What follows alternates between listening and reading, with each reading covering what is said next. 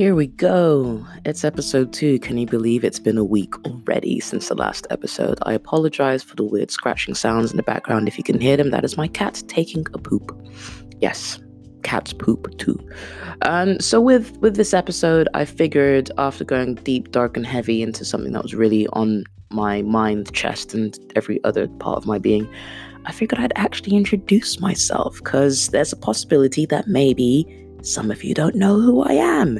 You got lured in by my sultry chocolate velvety voice, and now you're like, who is this mythical being? Well, first, my name is Shiggy, and that is not short for anything, which is the usual thing that people kind of ask me. It's spelled Shiggi, pretty standard procedures. My mother was kind in her deciding to spell it phonetically rather than trying to replace things that don't exist in the English language with apostrophes. There are a lot of apostrophes. Oh my god. So if I had that on my DVLA, my driver's license thing, that would be a world of misery for the rest of my life, and my passport. So my mom did me a solid by giving me Shiggy in the way of Shiggi. So that's the beginning. You know, we always start with names. Yes, I'm female as well. There was a weird story yesterday. Like, someone got my number and they didn't know if I was a guy or a girl, which was red flags for me. I'm just like, how the hell did you get my number? It freaked me out a little bit. Kind of annoyed me a little bit, but here we are. Such is the risk you take with having online businesses. So with this episode, I think just kind of giving you a little bit of a quick tour as to who I am, how I became who I am. I'm going to chunk this down into cheeky little chapters. Try this. I'm doing all of this on the fly, by the way. I have not planned my podcasts. I am a fan of just kind of figuring things out as I go, hence the innumerable amounts of ums, so's, and anyways as weird fillers whilst my brain tries to catch up with my mouth. That sounded less weird in my head. So here we go.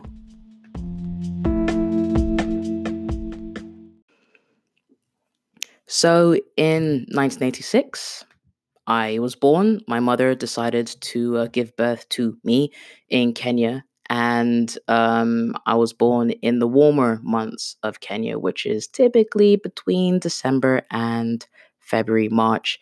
Now, having to be in this country during the winter is pretty freaking weird. Like, I've been here for 18 years, 19 years, 18 years. I've been here for 18 years, and it still messes with my mind, like having Christmas time being cold versus being hot really freaks me out a little bit. But yeah, I was born, lived in Kenya. Interesting fun fact: English is my only language, but it is not my first language. So being born and raised and living in Kenya, I spoke Swahili. Kiswahili. There are different dialects, and depending on where you are in Kenya, that kind of changes the way things sound a little bit.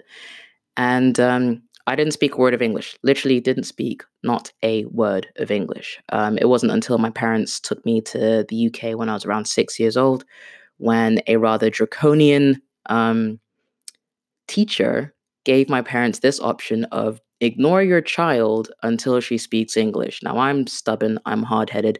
I didn't really want to integrate with English people. As long as my mom was around, then, I was kind of cool. So for the most part, I'd run around school in England. I lived in Leatherhead in Surrey. If you know the place, you understand why I'm saying this. I pretty much kept to myself. And if any kid would come up to me and they'd like try and take my toys, apparently I'd go wewe mbaya.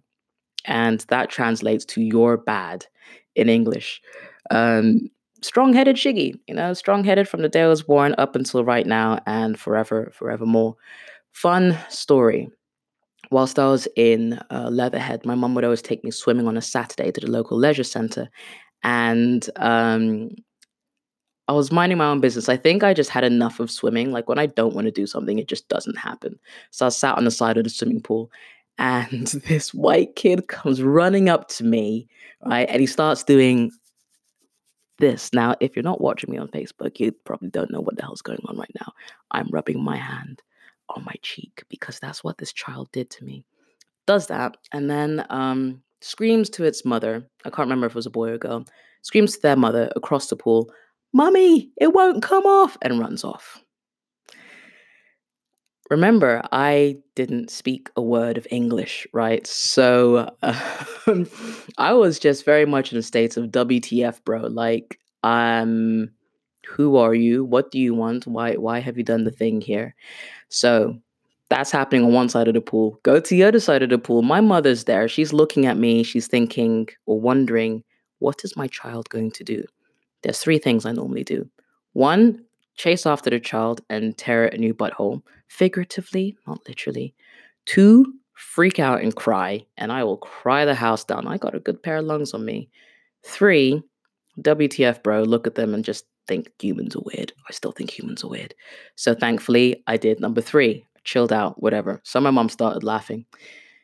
The mother of the other child, however, was sat right next to my mother. And she was red.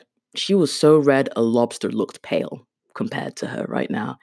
And to say she was mortified would be an understatement, right? And this is an area where, it's a fairly affluent area, and people of color, black folks, Kenyans aren't exactly common in Leatherhead, or they weren't then in the early 90s. And my mother was chuckling. She was looking at this mother. This mother was, looking at, why is someone calling me? No, go away. Looking at my mother, and she just apologized profusely. And my mother said, it's okay. Clearly, my child isn't exactly affected by it. Maybe you should have a word with yours. And yeah, that's a fun story of some casual racism that happened in the early 90s with yours truly. Had no idea what was going on. This is something my mom told me years and years later. So yeah, Swahili aside, English learning aside, with the rather draconian way of making a child learn English, didn't work out too bad, if I do say so myself. Um, I moved back to Kenya, was privately educated in English schools, back and forth, back and forth. And then my parents kind of did their separation thing and chucked me back to England at the age of 14 to an all-girls school in the middle of nowhere in the north. One thing, do not send your child to single-sex schools. If you do, I question your sanity. I question everyone's sanity, but I question yours specifically.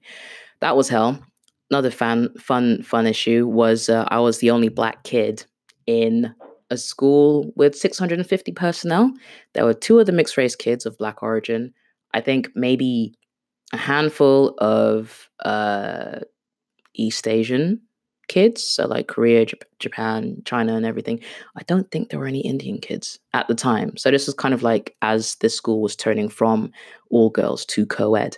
So y'all are posting things on the Facebook thing. Hi. Uh, yeah, so I was the only black kid. Icarus, stop. I was the only black kid in a private all girls school full of 650 other people. So another fun story, because this is what it's all about. It's all about the stories. The initial headmistress had never really interacted with a person of color. And when I moved there, my friends, my classmates all dared me to kind of fob off. I have 5 piercings in each ear. I had a labrae piercing as well, and did I have a tongue piercing at the time? No, sorry, I didn't even have the labrae piercing. I just had the 5 piercings. I did all the other piercings later on. So 5 piercings in either ear. And they basically said, like, just pretend like you're an African tribal princess or whatever, and say that like your piercings are for tribal reasons. I got called up for the earrings, and she said, you need to take them out. We only allow 1 pair of earrings. I said, I'm sorry, miss, I can't, because of my tribal background being Taita and one of the smaller tribes in Kenya. I need to keep them. And she believed me for an entire year. For an entire year, no one bothered me about my earrings, because like I was the token black kid in this school with my tribal earrings. They weren't tribal. I just did them because I could. Like me and my mom were doing this stupid competition on how many piercings we could get in our ears. She stopped at 3. I stopped at 5. So for a whole year, the entire school just left me alone with my 5 piercings in my ears. And then we changed head persons. So from a headmistress to a headmaster. Mr. Das, as he was called, is a Indian Kenyan. So he moved in, did his thing, kind of got settled into the school, and I got called just out of the blue to Mr. Das's office, to the headmaster's office. I had nothing. I wasn't thinking of anything. Like, I wasn't really um, too bothered about any of this. And I go into the office and I sit down and Mr. Das is like, Shiggy, I've heard that you pulled, what did you say? You pulled the wool over the last headmistress's eyes. And I still wasn't putting two and two together. I was just like, what? I don't know. And he's like, your earrings. And I was like, fuck. Oh no. Oh no. Oh no. And like I didn't say any of this. I was just like, yes, Mr. Das, my earrings. Yes. And he was like, they're not tribal, are they? And I said, no, Mr. Das, they're not tribal. He said, I need you to take them out and you're only allowed one pair. And I said, yes, of course, Mr. Das. And then he started laughing. And I'm just like, am I going to get expelled? Am I going to get detention? Are they going to send a letter to my parents saying that, I lied about being some tribal princess or something? I don't know. He was actually pretty cool about it. He said, one, top marks for being ballsy as hell for doing it and pulling it off and like keeping it up. And I'm like, it wasn't me, it was my friends. And then he went into a lecture about peer pressure and not succumbing to people and blah blah blah blah blah. And then I got left. I behaved, and then I got a tattoo. I got my first Korean dragon tattoo at the age of 16. Got my labrae piercing at the age of 16 as well, and my tongue piercing at the age of 16, because when you're a tearaway child, when your parents separate, that's what you do to manage your emotions. You just do stuff. So that was the first part of my life up until basically 2000, being a Kenyan but not Kenyan, speaking English but not having it as your first language, doing stupid stuff and getting away with it, because what's life without a few fun experiences? So that's the first part, and now we're going to go into the second part.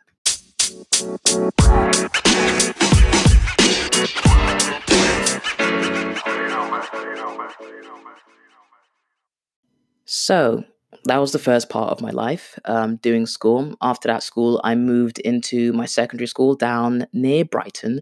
Very much discovered a lot about myself, but that's for another podcast. And it was a co-ed school this time because I told my parents, I don't like it here. It's horrible. There's only girls. I can't deal with the things. So they're like, fine, choose a school. I chose a school. It was fun. I did great. Did fairly good, average A levels and stuff. And moved on to university. Now, I've done three courses and I have done two universities. So I went to Brunel University first because my whole thing was like, I'm into music and audio and sound engineering and stuff, and I'm really good at sports. I was really good at field hockey at the time. So I thought, why not I put two and two together? There was mentioning of Loughborough University, but like I didn't really hear much about their kind of media and music kind of section of things. So didn't want to do Loughborough. Also, it was back up in the north, and I didn't want to go back into the north. I wanted to be around London where things were fun, where a natural like 20-year-old would want to go and do crazy shit. So went to Brunel University, studied there, discovered multimedia technology and design wasn't for me, discovered working in an office wasn't for me either. That's when I went to Yellow Pages, got signed off with anxiety and depression, got pilled up to the eyeballs to try and handle this thing. I think I started from 5 milligrams of citalopram and eventually reached a point of 75 milligrams of fluoxetine. And I was like, this is ridiculous. Why am I being anxious and having like these panic attacks and stuff? All because I'm working a job that I hate. So I sacked off the job and sacked off the pills and was fine. The doctor said, oh no, you don't, you have to taper off, blah, blah, blah, blah. I'm like, no, gone. And I was fine, totally fine, free and happy and everything. So that was 2008. And in that time, I had learned how to be a DJ at A levels, high school A levels, and got really good, quite good. And then absolutely blagged my way into my first job as a sound engineer and what else? DJ, obviously. DJing with CDs and vinyl.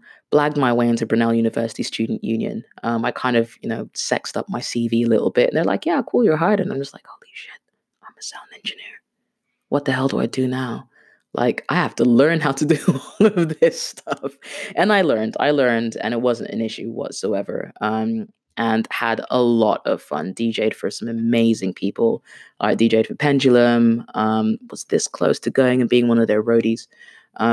Rob the Banks, Dancing Warriors, Shy FX, J Magic, and Wicker Man. Yes, I'm name dropping because I can. My cat's trying to get into my bed. Icarus, quit it. Quit it. Good boy. So, yeah, Brunel University was a whale of a time. I kind of call it my Van Wilder phase. So there was a lot of alcohol, a lot of partying. I had a car at the time, so I drove into central London, went and partied like at Fabric, drum and bass nights, came back out and everything. Moved to University of Westminster, tried studying architecture because reasons, and I got accepted, which is really weird. And pushed in for that. I enjoyed it, but then realized like, who wants to spend a great chunk of their life designing toilets and like bins, right? You look at architect firms, you get your senior architects, you get your junior architects, you probably got your draftsmen, blah, blah, blah, blah, blah. Didn't particularly feel all of that. Like the payments were great, but like not my jam, bro. So I sacked all of that off, had a bit of a nightmare with the fiance at the time. Yes, I was engaged at one point, and then I saw the error of my ways and basically just moved out and decided, you know what, I'm going to just try stuff. So started doing security work because at the nightclub, as a sound engineer, as a venue supervisor, it turns out I'm really good with this thing, with my mouth, apparently, and talking to people. So I got my SIA badge when that came in and started doing security at Wembley Stadium during the day and just kind of DJing. I DJed everywhere initially in the mid noughties, I suppose, like 2008, 2009, which eventually got me quite high up, and I was being flown out to places. So I was getting flown out to Russia. There are gay bars in Russia. I was getting down to gigs in Germany, just kind of moving all over the place, and I was doing really, really well. And then I freaked out. It's like, oh my God, no, no, no, this too much attention. I don't know how to deal with it. I'm actually really introverted, even though I sound extroverted. I am really introverted. So whilst that was all happening, I was discovering the rather sultry underbelly of London by way of various alternative events. If you've heard of Torture Garden, then you know what I'm talking about. If you haven't heard of Torture Garden, then it probably sounds absolutely terrifying. It really isn't. It's probably the best night out to just really enjoy who you are and enjoy the space and not have to deal with dickheads, right? Because that place has, consent is important. Various other nightclubs of a similar kind of theme are also all really good, and a lot of really close friends I've made from that space just because it's a really different air compared to conventional nightclubs. Now, I was a bouncer as well. I worked in normal nightclubs and saw hardcore escapism happening. People getting drunk, getting pilled up to their eyeballs again. But this time, not so much on antidepressants, more on other fun things. And then being an absolute chemical mess that like we have to deal with. So, I've seen both sides of it, and I know the side that I like, and good people are there. And if you're watching, hey. So that was my 20s, which was really, really interesting. I worked as a life model as well. So being paid to be a bendy body, a bendy naked body, was the best time ever. And it was the most physically taxing time ever. There is no amount of Brazilian Jiu Jitsu or weightlifting or CrossFit or what else have I done? Capoeira or Taekwondo or Shotokan, like nothing compares with being a life model. And when I was a full-time life model, I would probably sit for 2 to 3 different venues per day. So you're looking at possibly up to like 9 hours, maybe 9 hours a day, where you're holding positions. Try like if you you can't see this. If you're listening to this, you can see this. If you're watching on Facebook, if you're holding a position, right? And you're not allowed to move. Like, even if your nose itches or like your back itches or you got a spasm or your hands gone numb or your fingers like doing some weird shit, like you literally cannot move. And sometimes I would hold positions like this for up to half an hour at a time. And then I'd be allowed to have a break. But then I'd have to come back and hold that position for another half hour, maybe 3, 4, 5 times ago. And I used to sit for artists, private artists, schools. So all boys schools, all girls schools, colleges, community colleges. I sat in Pall Mall a few times. Where else? I've had sculptors as well. I've had my head featured twice in the V&A, Victoria and Albert Museum. A lot of stuff. And then photographically, I've worked with a lot of people. I think my stuff got sent to Italian Vogue at one point. I can't remember. So a lot of things happened. My life in the 20s was all about just doing whatever the frick I wanted to do. Reached a point where I was almost homeless. Was a what's the word? Anti-squatter, a guardian. So in London and in Europe as well, they do this thing where like they can protect venues or spaces by putting people in them. So they're called like guardians. We're not tenants. It's a job to live there and kind of make the space look occupied. So I was one of those, shy of almost becoming homeless. But I worked my ass out from there. Like, starvation's crazy. If anyone says they're starving, I usually just look at them and be like, cool story, bro. You're a liar. Because I was very close to that. I reached a point where I would have to buy a loaf of bread, like, one of those big tiger bread things or whatever from Co-op, which are like £2, or just wait for them to be like 90p. And then I would get one of those nourishment shakes as well. When they first started, I think they're about 70p or something. And I would have one nourishment shake a day. I'd have half in the morning, half in the evening, and then I'd have like 2 slices of bread. That's how shit my life got. So I know it can't ever get that bad. And even if my life did get that bad, I can super handle it, because that was a very large part of my 20s. And then I kind of pulled myself back out. And started just, trying to make a better life for myself. Like, my relationship with my mom had deteriorated. My relationship with my dad had just, he was my stepdad anyway, but, that had all kind of gone to pot. So I had to deal with a lot of hardships in my 20s, but I always have a smile on my face like I do now, even dealing with the hardships I'm dealing with now. But the hardships now are actually easier than the hardships then, even though it doesn't seem that way. So that's that bit. And I came into where I am now. Probably like things started changing around 2012 when I got headhunted for the London Olympic Games. And I was working security at Wembley Stadium already from 2008 to this point.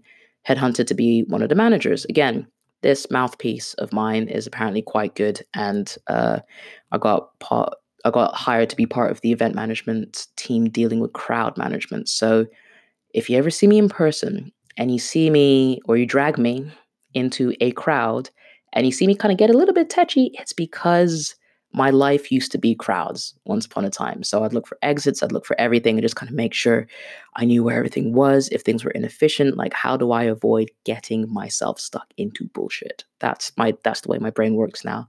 So please don't take me into crowded spaces. They make me really nervous, unless I'm DJing, which is fine. So I got headhunted into that. That was a whale of a time. Went to Canary Wharf for a while. Suits. Oh, the ocean of grey and blue and bleak suits. Again, from 2008, being working at Yellow Pages as a graphic designer, kind of coming back into an office space. I was a little bit wary, a little bit tetchy about it, but I survived. And then I think it was about 16 days of 16-hour shifts at the London Olympics was insane. But so many cool things happened. I actually spoke to Serena Williams on the phone, which was insane. I'm like, I am not speaking to Serena Williams like that. She's like, oh my God, no, you are. And I was just like, holy shit, this is amazing. Like, literally the year and a half worth of work was just, it was totally cool for that moment. And I was helping her physiotherapist kind of get into a place from the entrance that I was working. So that's this part done, because this is going to be super long and I think I can only do half an hour in browsers. Oh, no, it's only 11 minutes. I just talk really fast. So that's my 20s done in a nutshell. I could expand on this part, and this part could be 3 episodes in and of itself, because there is so much I haven't put in here, for good reason, because I don't know how deep down the rabbit hole I want to take you, because it's funny. It's funny and it's a little bit twisted. There's nothing kind of insanely like rude in there, maybe a little bit. But I'm not going to give you everything. I'm not going to give you everything. But yeah, that's this part done. And we're going to now move into the most important parts of me that you need to know. I'm giving you a little insight into who or what a Shiggy is. It's me. And I'm going to do that right now.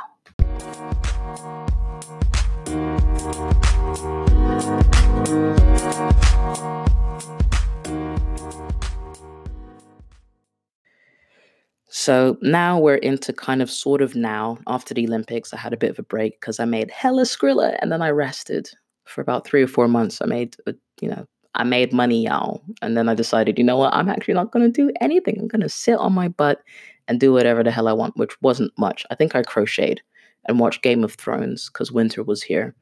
I crocheted a lot of beanies. I like crocheting. Anyway, so I did that. I chilled out for a bit, just try to figure out what I wanted to do with my life, and that's when my personal training career started. Weirdly enough, my personal training career started with me, finishing my level 3, and then going out into the big bad world trying to find a job. And I remember I went onto Amazon and I found this book called Ignite the Fire, written by Jonathan Goodman, and it just blew my mind on like how to figure out what works for you. It taught me the fact that you need to interview the venue, you need to interview the people that you're going to be working with, because if you don't vibe well with them, then it's going to be a whole world of just uncomfortableness and you will leave. So taking that on board, there was a lot of places I looked at and I went to and I was just like, I don't really feel the vibe of this. And then I went to Virgin Active. So I went to the super high black level ones first, didn't know what I was doing, went through the whole thing, and kind of got knocked back because they said, yeah, you weren't quite exactly what we're looking for. And I was like, well, what exactly are you looking for? Like, what energy, do you need? Like, you've seen the energy that I have. Is there somewhere else that is more suited to my level? I appreciate you guys are high level, something a little bit lower. Will that be more appropriate? So that manager is like, oh, cool. Yeah, no, I know another place that's looking for people and you'd be perfect for it. So that's where I started at Virgin Active in South Wimbledon, which was it was an experience. I only lasted 3 months, but that's the thing. But the thing with that moment, I sent John the longest email I have ever sent someone. It's just like a massive, just verbal thank you, verbal kind of full on email, not expecting him to reply, but he did. Right. And I'm only saying that now because John, with everything that he's done, he's the mastermind behind the Personal Training Development Center, so the ptdc.com. He did a whole bunch of other things, did 1K X-rays, now got the Online Trainer Academy. And I bought into all of those things. And a lot of what he's done is basically why I can do this right now. And secret side note, I have been editing his audiobooks, right? So I don't know if I'm allowed to say that or not, but I've said it. So, I edit a lot of people's audiobooks. Like, more people are going to be coming out of the woodworks. But yeah, basically, John Goodman has been an accidental mentor through his books and through the products that he's produced. And I bought into them. And every single time I bought into them, I kind of stepped up a level with my fitness game.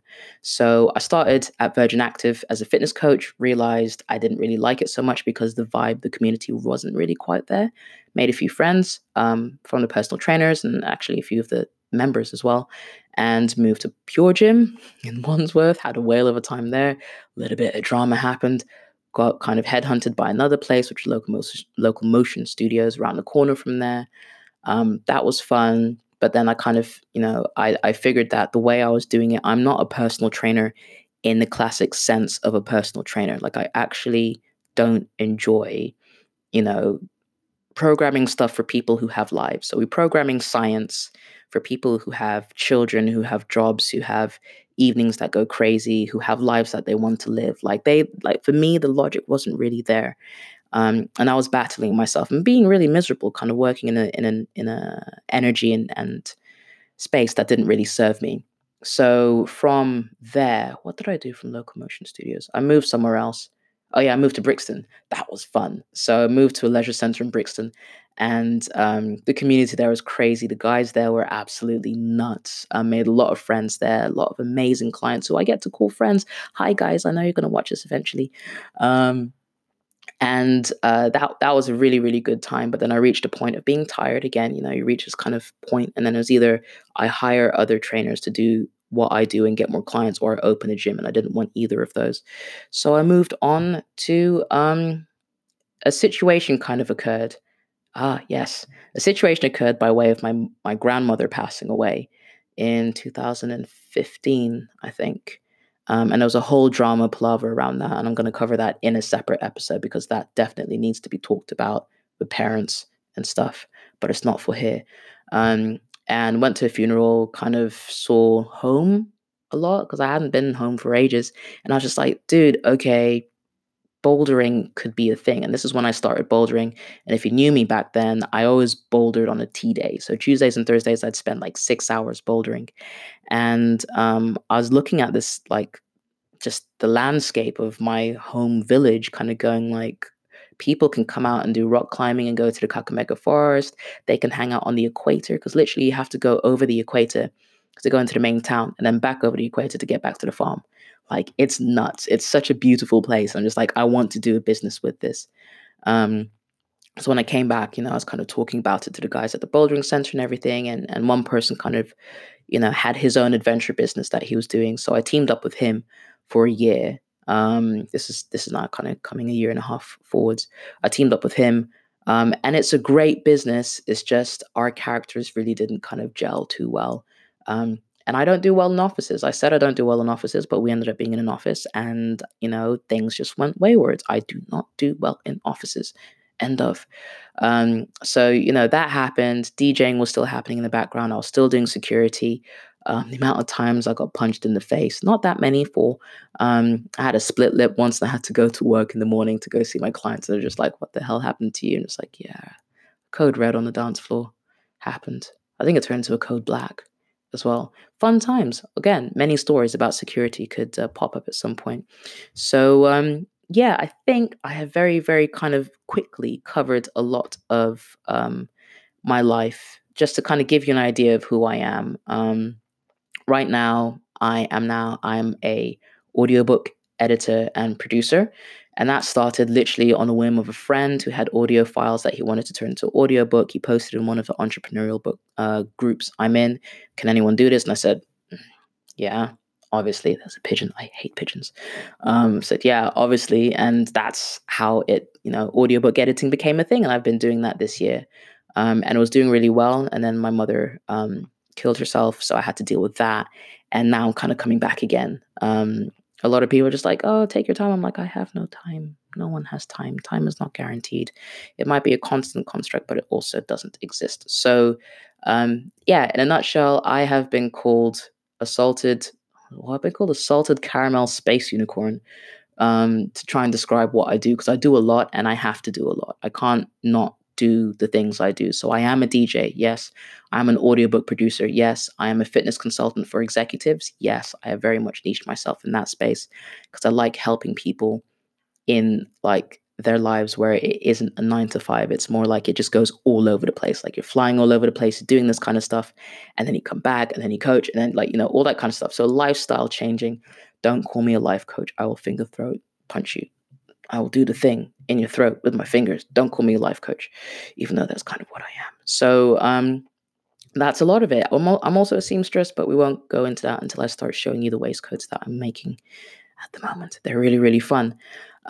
So yeah, that's a huge kind of cover of who, what, where I am, where I've been, how I've gotten to where I am right now. And there's still so much that I could talk about, but I figured just a little quick hello, howdy, hi would work. And also to kind of show you that even though we get put on a path and we think we're born, we learn, we do the GCSEs, we do the A levels or the IBs, International Baccalaureate, whatever you do, and then you do university, and then you do your degree, and then you get a job, and then you find someone, and then you have a child, and then that whole linear existence doesn't have to be true. You can do whatever you want to do. You can do however many things you want to do. Like people who spin plates. You can do that if you want. And if people tell you not to do it, look at them and what they're doing. If you want to live more of a life like them, then maybe listen to them. But also, how about you try things and fail and then try again and pivot and figure stuff out for yourself? Because ultimately, you're the one living your life. No one else is. And the last thing you want to do is come to the end of your life, if you naturally reach a point where, you're bedridden or whatever, and be like, oh, mate, I regret not doing blah, blah, blah, blah, blah, blah, blah. Like, yeah. So literally, your time is now, here and now. You've got to do everything that you want to do. Fear aside, like the worst thing that can happen is you end up being an anti-squatter living off of nourishment shakes and a loaf of bread a week. And that wasn't so bad either, you know. Whilst I was life modeling, holding poses for 9 hours, you don't have to go that route. But I'm just saying, right? You need to live your life. Everyone needs to live their life. And yeah, I think we're done. Holy crap, we're done. This is the last section, last segment. Thank you so much to guys on Facebook for popping in, saying a thing or two, popping out, doing your thing. That's going to be more of a thing. Basically, Wednesday afternoons are now going to be dedicated to me chatting about stuff for this podcast. I've got 3 other podcasts I'll be launching, but this one's taking the main stage for now. Yeah, as usual, if you have any questions, find me on the media of socials. I'm on Instagram, Shig. I'm on Facebook, Shiggy Pacta. You can send me an email at hishiggy@shiggy.co.uk. That's HISHIGGI at Shiggy, same spelling, .co.uk. Or yeah, if you find me on LinkedIn, like you can send me a message on LinkedIn, but I'm not on there that often. And I will see you in episode 3. I have no idea what it's going to be about, but we'll figure that out next Wednesday. Okie dokie. I'll see you soon. Bye.